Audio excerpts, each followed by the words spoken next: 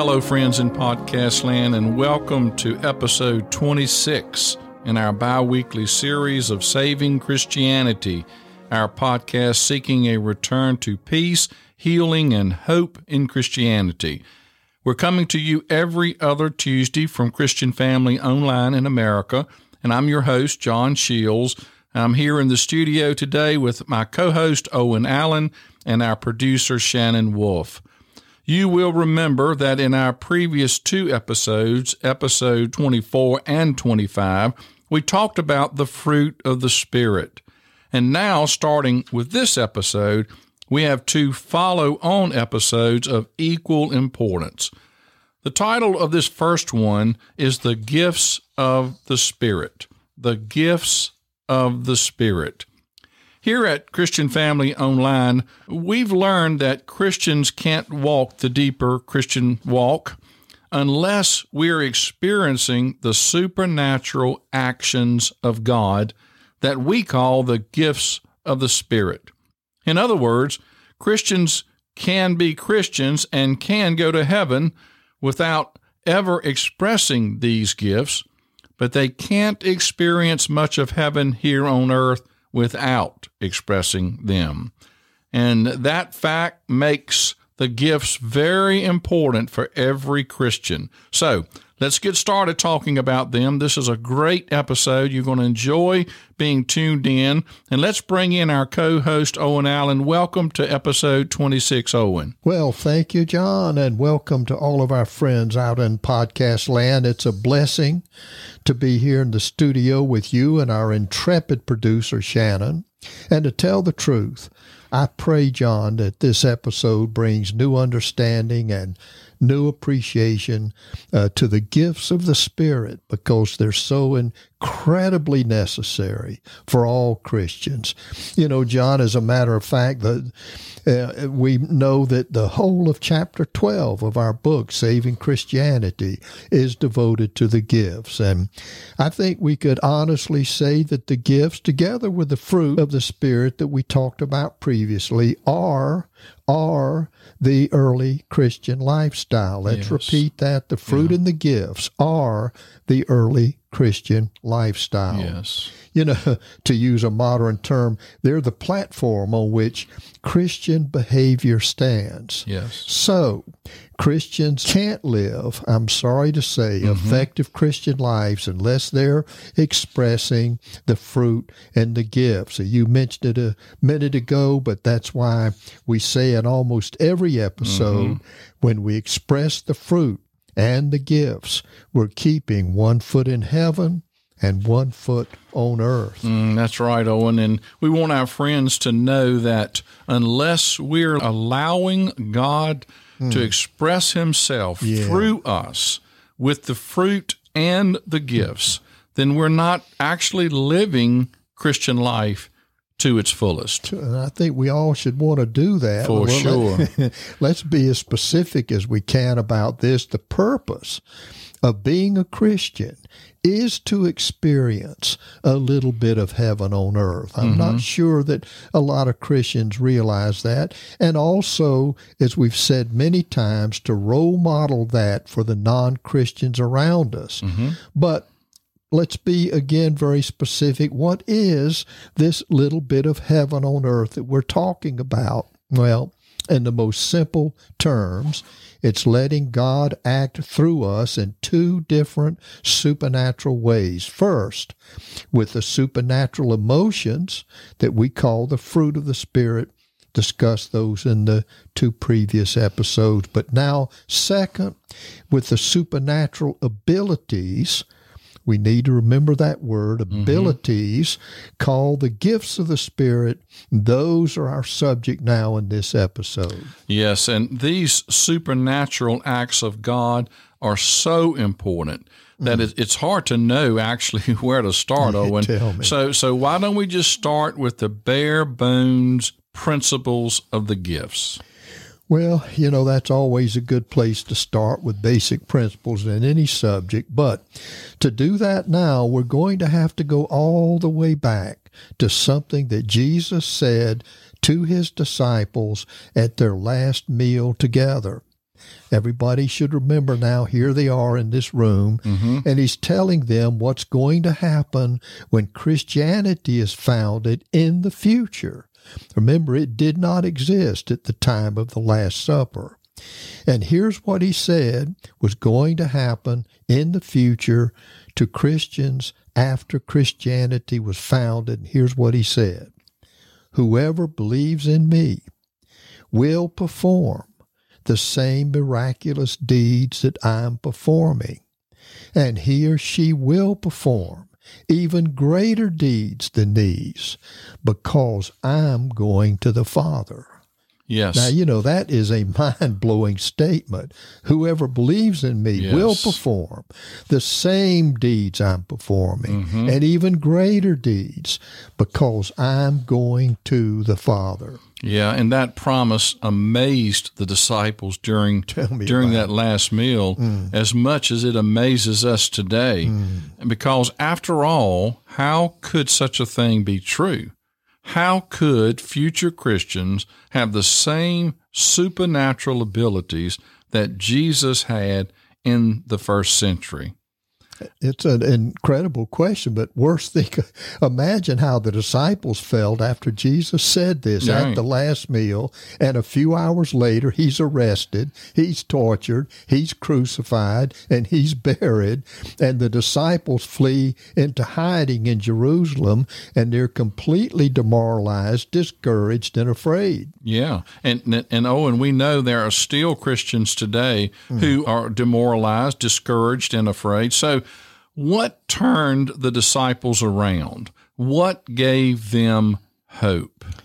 Well, this is stunning, but what turned them around and gave them hope was that Jesus rose from the dead and joined them in the hideout. And for the next 40 days, he taught them about what was going to happen when Christianity was founded a few weeks later.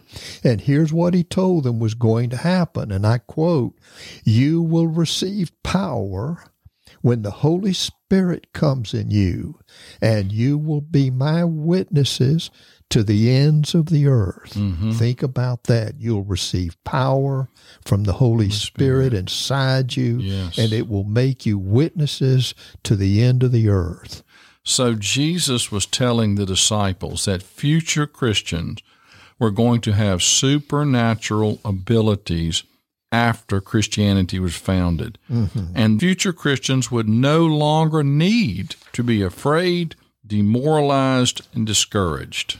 Well, think about that. Absolutely, John. I mean, that's stunning. But to clearly understand that promise, we need to understand two words that Jesus used in the original Greek language in which they were written. And that quote, the first word is power. Jesus said that people who believe in him will have power. And the Greek word he used there is dunamis. And what it means in Greek, hang on, is the supernatural ability to perform miracles. Right. Now look at the second word, and this explains why that's so necessary. The second word Jesus used is witnesses. You will be my witnesses. The people that have this power will be witnesses. And the Greek word he used is martus, which means in the Greek proof of the strength and genuineness of a person's faith, proof that you're a Christian. So Jesus was saying that in the future, after Christianity is founded, Christians would have the same abilities to perform miracles that he had, and those abilities would be the proof of the strength and the genuineness of their Christianity. And you know, what could be more logical, John? For sure, yeah. But how many of us know that or do that? Well, what Right. happened next? Well, several weeks later, Christianity was indeed founded in Jerusalem. We all know it was founded on the morning of the festival of Pentecost. We've talked about that in several previous episodes, so we won't repeat all that here. But here's an overview. As he promised, Jesus did go back to heaven. He did go to the Father. The Father did give him the Holy Spirit. Think about that a second. And Jesus did send the Holy Spirit back to earth to keep the promises he made about Christianity. And check this out. The Holy Spirit did come down from heaven like a roaring tornado and a river of fire. He entered the house where the disciples were waiting. He indwelled them with the supernatural abilities to perform miracles. And those supernatural abilities immediately became proof of the strength and faithfulness of their faith. Why? Because before sunset, 3,000 strangers from the streets of Jerusalem had been so impressed with what the disciples could do that they joined the movement too and also became Christians. And that's why the day of Pentecost is the birthday of Christianity. But the specific reason the Holy Spirit came down from heaven that day was to fulfill the promises Jesus made to the disciples that after Christianity was founded, Christians would have the same spiritual abilities to perform miraculous deeds that he had.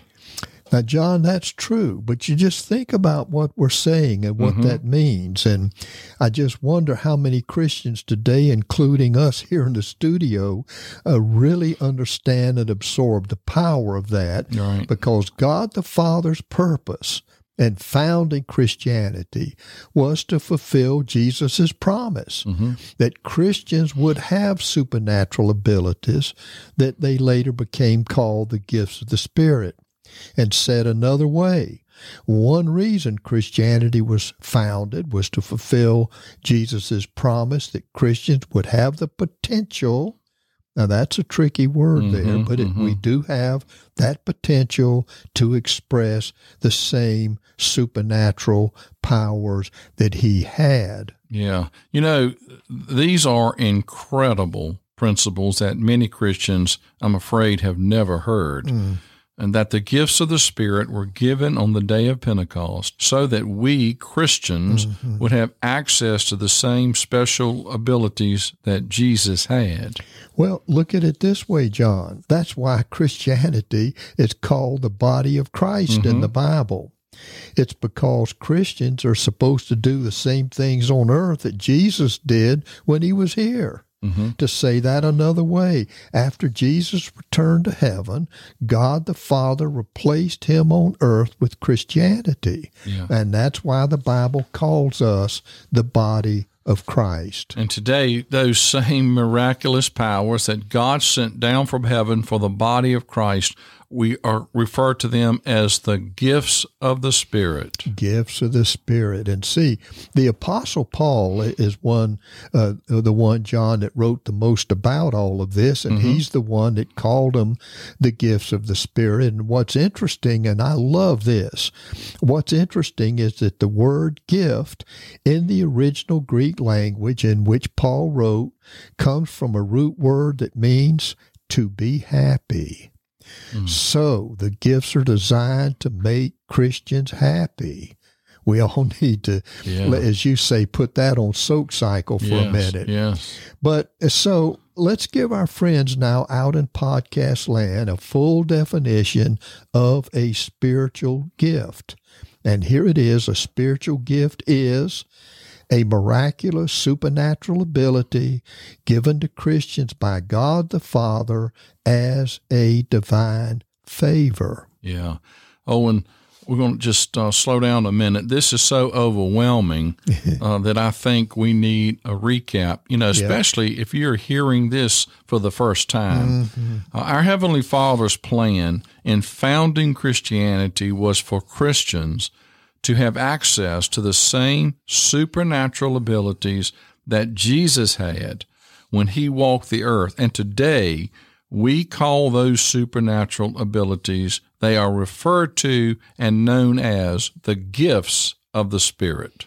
Exactly. And you know what, John, to make a joke, and it's not really funny, that's the best kept secret in Christianity, isn't it? Because how often do we hear Christians today discussing the spiritual gifts in any specific way, We discuss a lot of things, the choir and all the different things we're concerned with, but how often do we discuss the spiritual gifts? And more importantly, how often do we see Christians expressing them in their daily behavior?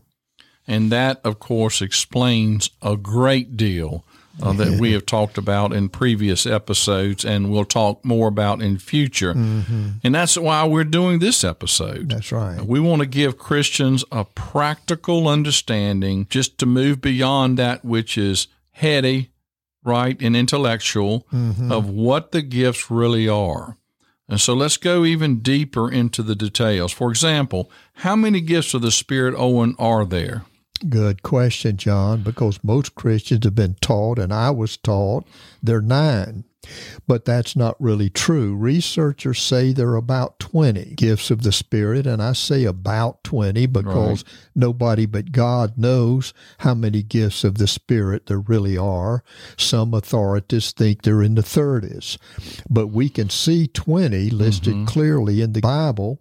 And so, John, we have a chart of those 20 gifts on pages 185 through 187 of our book, Saving Christianity. And that chart shows where each gift is mentioned in the Bible at least once and gives a brief definition of each one. And that's, by the way, just to stick this in, that's why we hope all of our friends in podcast land have ordered the book, Saving Christianity, from Amazon or Barnes & Noble or one of the other quality book sites on the internet and are reading it along with us as we discuss it. Yes, certainly. And we realize that 20 gifts is a long list. Yeah.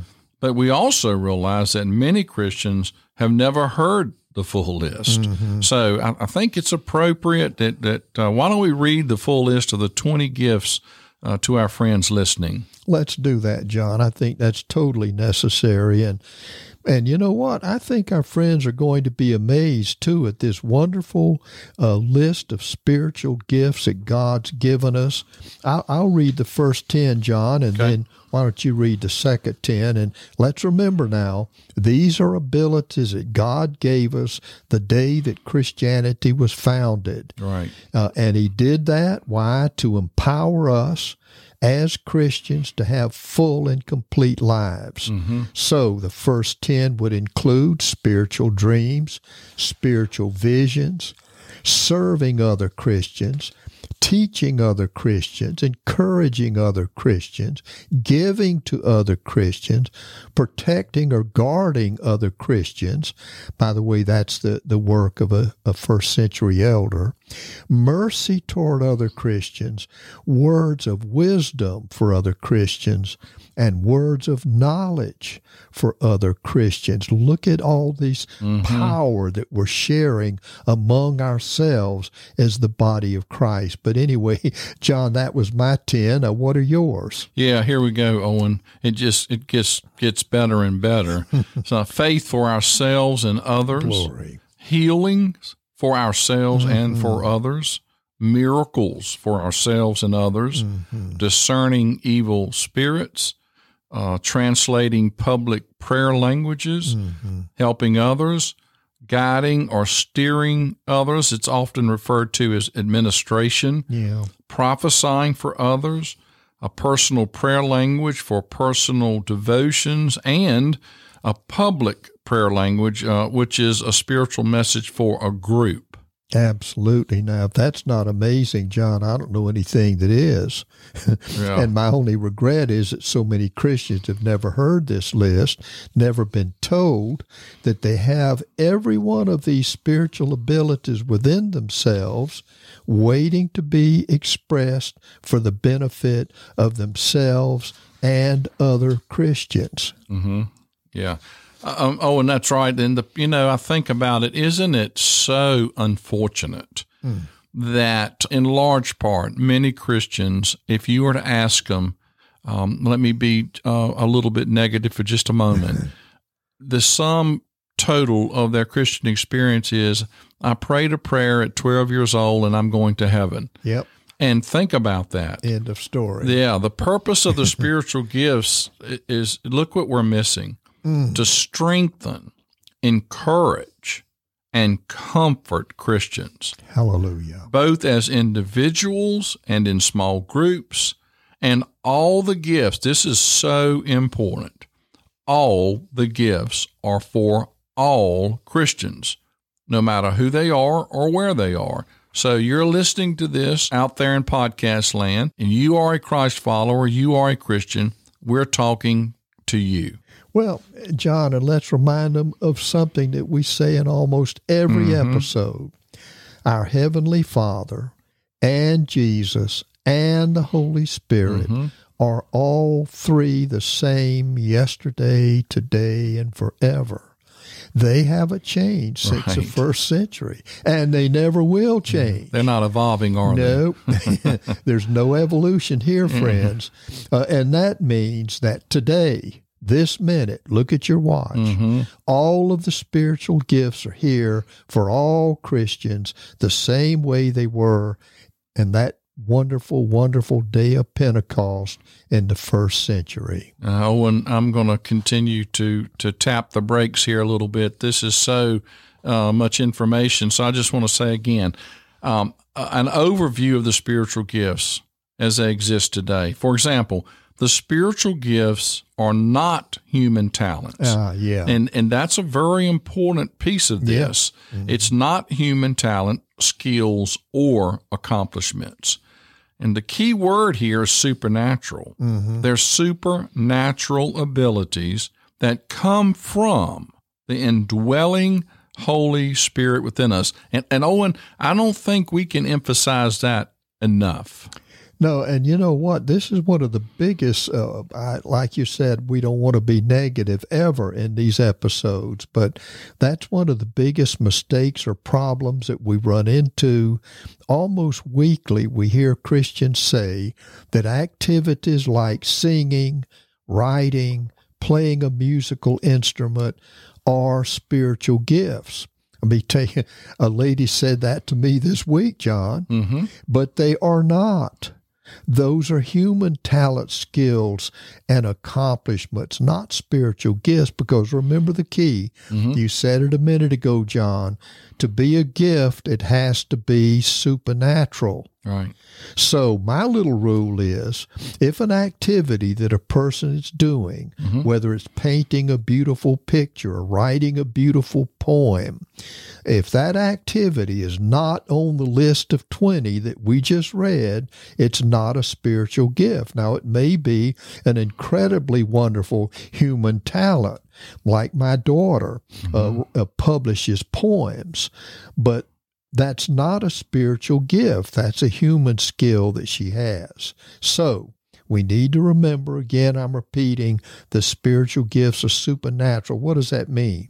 They're coming down to us through the Holy Spirit from the throne room of heaven. And activities like singing and writing poems and playing the piano are not coming down through the Holy Spirit through the throne room of heaven. They're being produced by the genes, brains, and nerves of flesh and blood humans. Yeah. But, and this is where people need to see it, don't miss this point. Christians who are singing, writing poems, playing the piano can be spirit-filled while they do it. Right. And they should be. Yes. But whether or not they're spirit-filled, those activities themselves are not on the list and are not spiritual gifts. Right. So I want to repeat the principle. The only source of the gifts is the Holy Spirit. And the gifts don't come from any other person. You don't inherit them or any other source. In fact, Jesus said that if we say the gifts come from any source but the Holy Spirit, that it's actually we're committing blasphemy. Ouch, and we don't want to do that. For sure. Well, a related principle here is the fact that only Christians can express the gifts. Think about that a second. Right. Non-Christians can't. Yeah. And the reason that only Christians are indwelled by the Holy Spirit, and only the Spirit is the source of the gifts. So, logically, Right. non-Christians, including, sadly, in some ways, the members of the non-Christian religions, cannot express the gifts of the Spirit. They need to become Christians to do that. Right. So let's be even more specific. So every Christian has at least one full-time gift. Yep. Some Christians have 2 or more Yep. full-time gifts, but Spirit-filled Christians have at least one. At least one. At least one. And then the Spirit also gives Christians the other gifts temporarily on an as-needed basis for ministry. And you know, John, that is an incredible Yeah. point. I didn't know that for many, many years. Right. I'd been told in Sunday school sometimes over the years that each Christian had one gift, but I never realized until I became involved in Spirit-filled Christian small groups, and we'll talk about that a lot in these episodes, that every Christian in a group can express a gift that is not his or her prime gift, but the Holy Spirit uses them, so to speak, as a channel of blessing temporarily for a minute or two in a small group. So, during fellowship and worship, all Christians can express temporary gifts. Why? To minister to one another. So, the Holy Spirit, our little rule of the thumb could be, the Holy Spirit expresses the gifts when, where, why, and how He decides. Why? Because He's the source, and He gets to distribute them. Yeah, and that brings up a really interesting question. So, as good as all this sounds and as real as it is, when do Christians receive the gifts of the Spirit? Whoa, John, that is important. That's a biggie. And the answer obviously is they receive the gifts on the day and at the time that they become Christians. In other words, to use the term that we all use, on the day and the time that they're saved. Sometimes that could be as a small child. I've seen small children exercise gifts. Sometimes it could be as a teenager or an adult, or even less frequently, but hopefully as a person is elderly. But regardless of what age it happens, Christians receive the gifts the day they're saved. And that's just logical, isn't it? Because that's the day we are indwelled by the Spirit. And the indwelling by the Spirit includes the gifts of the Spirit. Right. And that's the day people are, quote, baptized in the Spirit, end quote, as we discussed in previous episodes. And when the Holy Spirit takes up residence, I just love to say that. Yeah. When the Holy Spirit takes up residence, right? You know, when you buy a home and you meet the realtor out there and they hand you the keys and you take up residency, the Holy Spirit, Glory. we hand him the keys and he becomes the resident in us.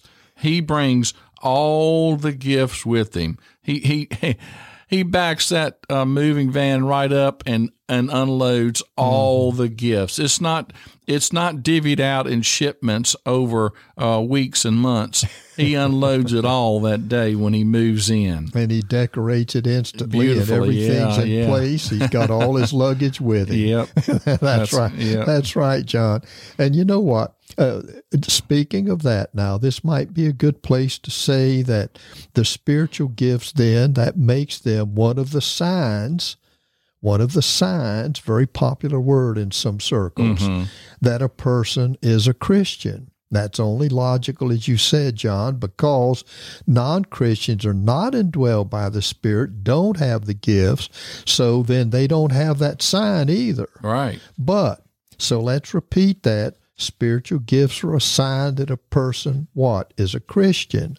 But hang on, fasten your seatbelt. They're not the sign that a person is spirit-filled. Right. They're not the sign that a person is spiritually mature. Why is all that true? Because, as Paul taught us very clearly in his letters to Corinth, because infant Christians can and do. Yeah. Let me repeat that. Right. Infant Christians can and do express spiritual gifts. So, in other words, this hurts. Carnal and immature Christians can express gifts. And as I said, the Apostle Paul taught that clearly in his letters. Yeah, and Owen, you just keep talking in a very logical way. After all, infant Christians are indwelled by the Spirit. Right. Because that's what makes a Christian. Exactly. So they have the gifts within them, and they can express those gifts, even though they are still infants in spiritual growth. Yeah, and imagine, so that, as you say, that's just very common sense, very logical, and Paul taught that in his first letter to Corinth. He told them that even though they had all, now he said that. He said, you lack no spiritual gift. Right. But then he went on writing and he said, but you're still spiritual infants. Why? Because you're selfish, gossipy, argumentative, and divisive. And so the principle again is this: the only sign that a Christian is spirit-filled or is spiritually mature is when he or she is expressing the fruit of the Spirit in everyday behavior. Okay. And you know, John, I just want to step out a second and say this. One of the things that's been, what would you call it, an eyesore or a problem in Christianity is gossipy, selfish, argumentative, and divisive Christians expressing gifts. Right. And that blows people's minds and upsets non-Christians and Christians alike. But right here, what we're explaining, clearly taught in the Bible, is the reason for that. Right. And this is incredibly, this is so good and such wonderful, practical, real information to help us. Yeah, that's right, John. And so that's a very important principle that we need to emphasize.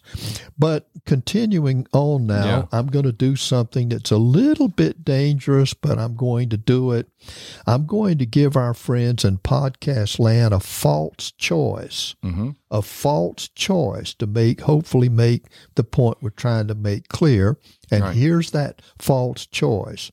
The fruit of the Spirit is more beneficial than the gifts of the Spirit. So if you could only have one of them, if God would only let you have one, you would want to have the fruit of the Spirit, not the gifts of the Spirit. Now, hold on, everybody. Time out.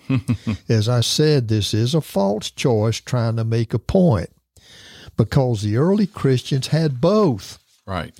Both the fruit and the gifts, and we want both today, the fruit and the gifts today.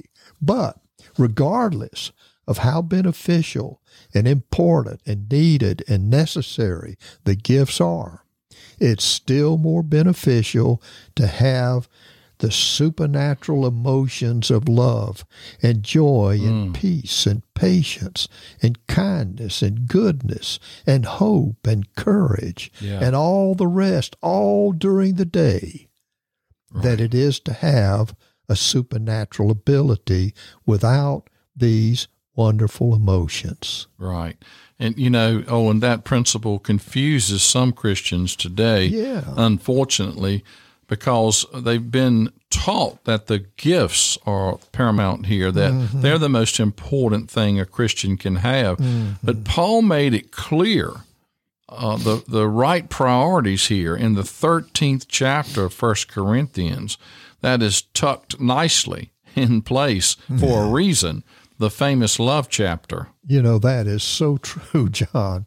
And I think that's why he did it. Yeah, for sure. Because, you know, listen to this, folks, and all of our dear friends. The Apostle Paul, one of the most spiritual humans who ever lived, said that he could express the spiritual gifts of prayer languages, prophecy, wisdom, knowledge, faith, giving, and all the others, but if he didn't express them with the fruit of the Spirit, he would, in his words, quotes, gain nothing as a Christian. Oh, ouch. That hurts.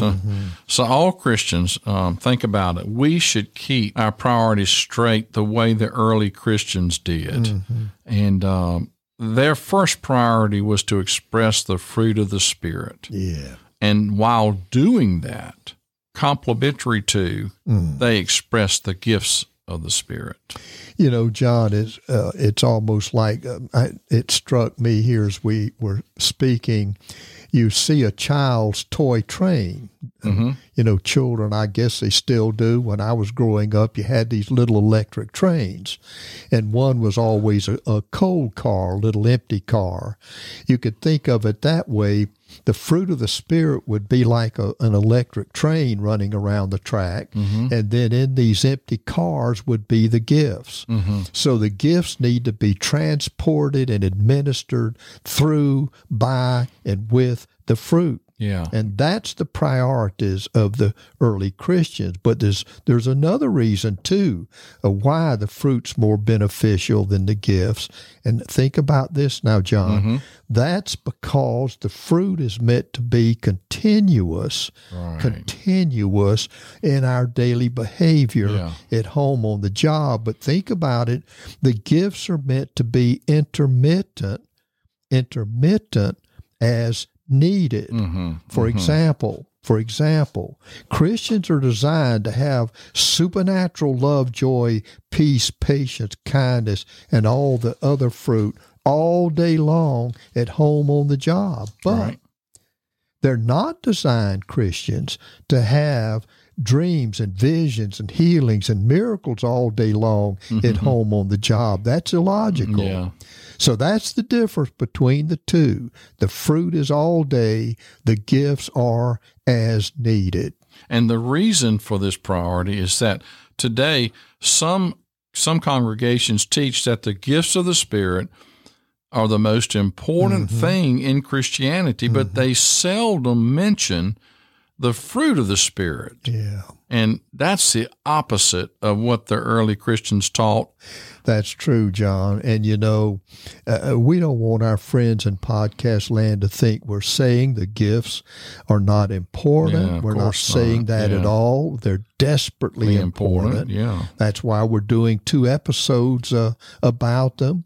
But we are saying, and just to repeat myself about the children's train, we are saying that the gift should always be expressed through and with the spiritual fruit. Yeah, in fact, and this hurts me to say it, some Christians today don't emphasize either the gifts or the fruit. Ouch. Wow. And that's a crime, and to use too strong a word maybe. So what we're saying is that all Christians should be expressing the fruit of the Spirit first, and then the gifts of the Spirit second, and should always have both in our behavior. That's right. That's right. You know, John, the early Christians, and we base everything on what they did. They didn't ignore either this fruit or the gifts. But now let's get back, since this episode is about the gifts, let's see some examples of what the early Christians said about the gifts. Here's what Paul's instructions on the gifts were to all Christians, including Christians today, just a sampling. First, he said, earnestly desire to be spiritual, so use your spiritual gifts. He said, never neglect or make light of your spiritual gifts. He said, kindle like a fire, kindle the spiritual gift within you to a bright flame. And he said, use whatever spiritual gift you've received to do what? Wow. To serve others. Oh, I love that. And these instructions by Paul also make another point, that we Christians, and again, this is another very important point, we are in full control of our gifts at all times. And we say so often, the Holy Spirit never overrides our human willpower. So if we don't actively work to express our gifts, we never will. John, I hadn't intended to say this, but the same lady I mentioned earlier said to me last week, she said, I just wonder if the Holy Spirit would make me do something I didn't want to do. And I just stared at her in disbelief, but she didn't understand these basic principles that we're talking about. He never does that. And as we've said in previous episodes, he's the greatest gentleman in the universe. He never interrupts if we don't want to be interrupted, But still, and this brings up a connected question, we've already touched upon it, why aren't more Christians expressing spiritual gifts? If you're around Christians a lot, and we are, we know that very few Christians are expressing their gifts in everyday life. So why is that? Yeah, well, Owen, you're talking to one who's teaching all the time in a congregation, and one reason is that many congregations today don't teach the gifts. Yeah. Which I don't even have an answer for that. They never mentioned them in Sunday school or from the pulpit, and so many Christians don't even know the gifts exist. I think I'll lie down now. Yeah. Or if they do, they don't know that they're supposed to be expressing them. Imagine that. Well, even worse, John, I've actually heard it said and heard it taught publicly that the gifts don't exist anymore, that they ended in the first century. Right. So if you tell a group of people, A, they don't exist, and B, even if they did, they're not good for you, then what would you expect? Right. So it is, I think, due, John, to that lack of emphasis in many congregations that Christians today have many, at least, I'll say it that way, some at least, have never made a personal decision to express the gifts. And you know what, John? There's an old saying in management, no decision is a decision. So if Christians don't make a decision for the gifts, then by default, they're making a decision against the gifts. Right. And when you think about it, what Christian wouldn't want to live with one foot in heaven while he or she is still here on earth? Yeah. What Christian wouldn't want to have supernatural dreams, visions, healings, and miracles in their lives? And isn't that one of the things Christianity's built on? Well, I think it is, and the early Christians thought it was, and the Bible says it is. So as pretend we're in a meeting here, the eyes have it. It is. And that leaves us with two final thoughts, John, as we wind down this episode. The first question is, how do I know my gift? And the second question is, how do I use my gift? Yeah. How would you answer that, John? Well, Owen, I've found that, our personal gift is not a secret or a mystery. The Holy Spirit wants us to know our gift. It would make no sense that he wouldn't. No. Because it's so valuable to ourselves. It's valuable to others. So one clue is to think about, I think, what we can't help doing, as the old saying goes. That's a good one, and our friends need to remember, we mentioned at the top of the show that chapter 12 in our book, Saving Christianity, is dedicated to the gifts and has charts and graphs and other explanations. But on pages 179 and 180 of that chapter, we actually have a heading, the discussion discovery of full-time gifts. And that section gives an example of a person who discovered her gift, and we would urge our friends to read that chapter. Yes. Also, they can listen several times to the list we read a minute ago, or they can look at that list on pages 185 through 187 of the book, or they can pull up this transcript on the internet and read the list, and they can ask themselves this question. Is there a Christian activity on this list that I can't help doing? Is there one that seems natural, easy, and automatic to me? Is there one that I enjoy so much I want to do it, and I never get tired of doing it? If so, those are clues that activity is actually your spiritual gift, and you haven't realized it. Yeah. Oh, and how about, let's take it a step further. Give our listeners an example. Well, let's see. Now, I can give two quick examples. Here's the first one. You know, like so many congregational buildings, John, we have a big commercial kitchen in our building. But what's interesting is we have a member of our congregation who always, without fail, volunteers to go in that kitchen and cook the meals for the Sunday school meetings, missionary conferences, Christmas parties, all the different events. And boy, she does all the planning, shopping, cooking, serving, and never gets tired of it. And one time I asked her why she did this, and she said she didn't know. She said, I just felt like doing it. I enjoy doing it. And I think what she doesn't realize is that that's her spiritual gift. And she doesn't realize it. And of course, that doesn't matter. I don't care if she realizes it or not, as long as she and all the other Christians are being blessed by it. Yeah, that's a very interesting story. And I've seen that type of thing too, over the years. And that's a good tip for us to recognize our spiritual gift. So what's your second example? Well, I don't like to do this, John, but I'll just be personal a moment. Talking about the second example, I'll give myself my own story. Some years ago, I was young. I was asked unexpectedly and off the cuff to teach a Sunday school class because the regular teacher was out of town that day.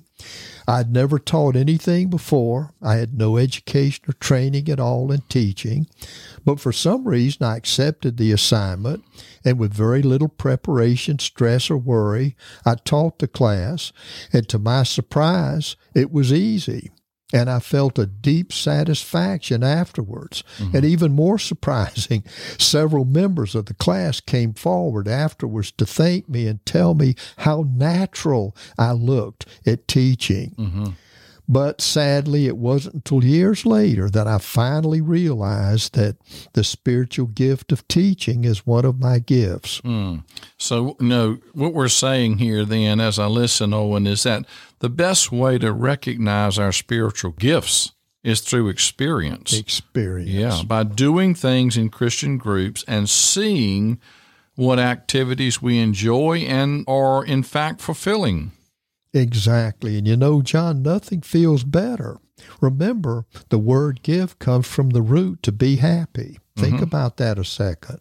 And there's nothing more exciting and fulfilling and pleasing than to use your spiritual gift. And here's another tip.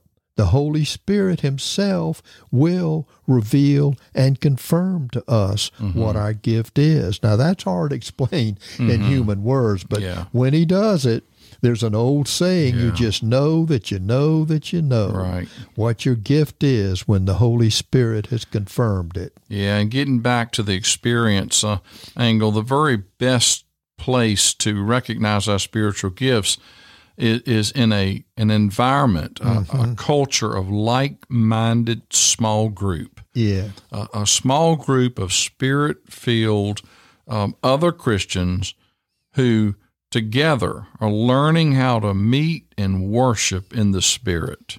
Absolutely. Totally correct. That's good soil. Yeah. And you know, John, this is a good place to tell our friends that we have an upcoming episode with the title, The Use of the Spiritual Gifts. And that's going to be episode 28.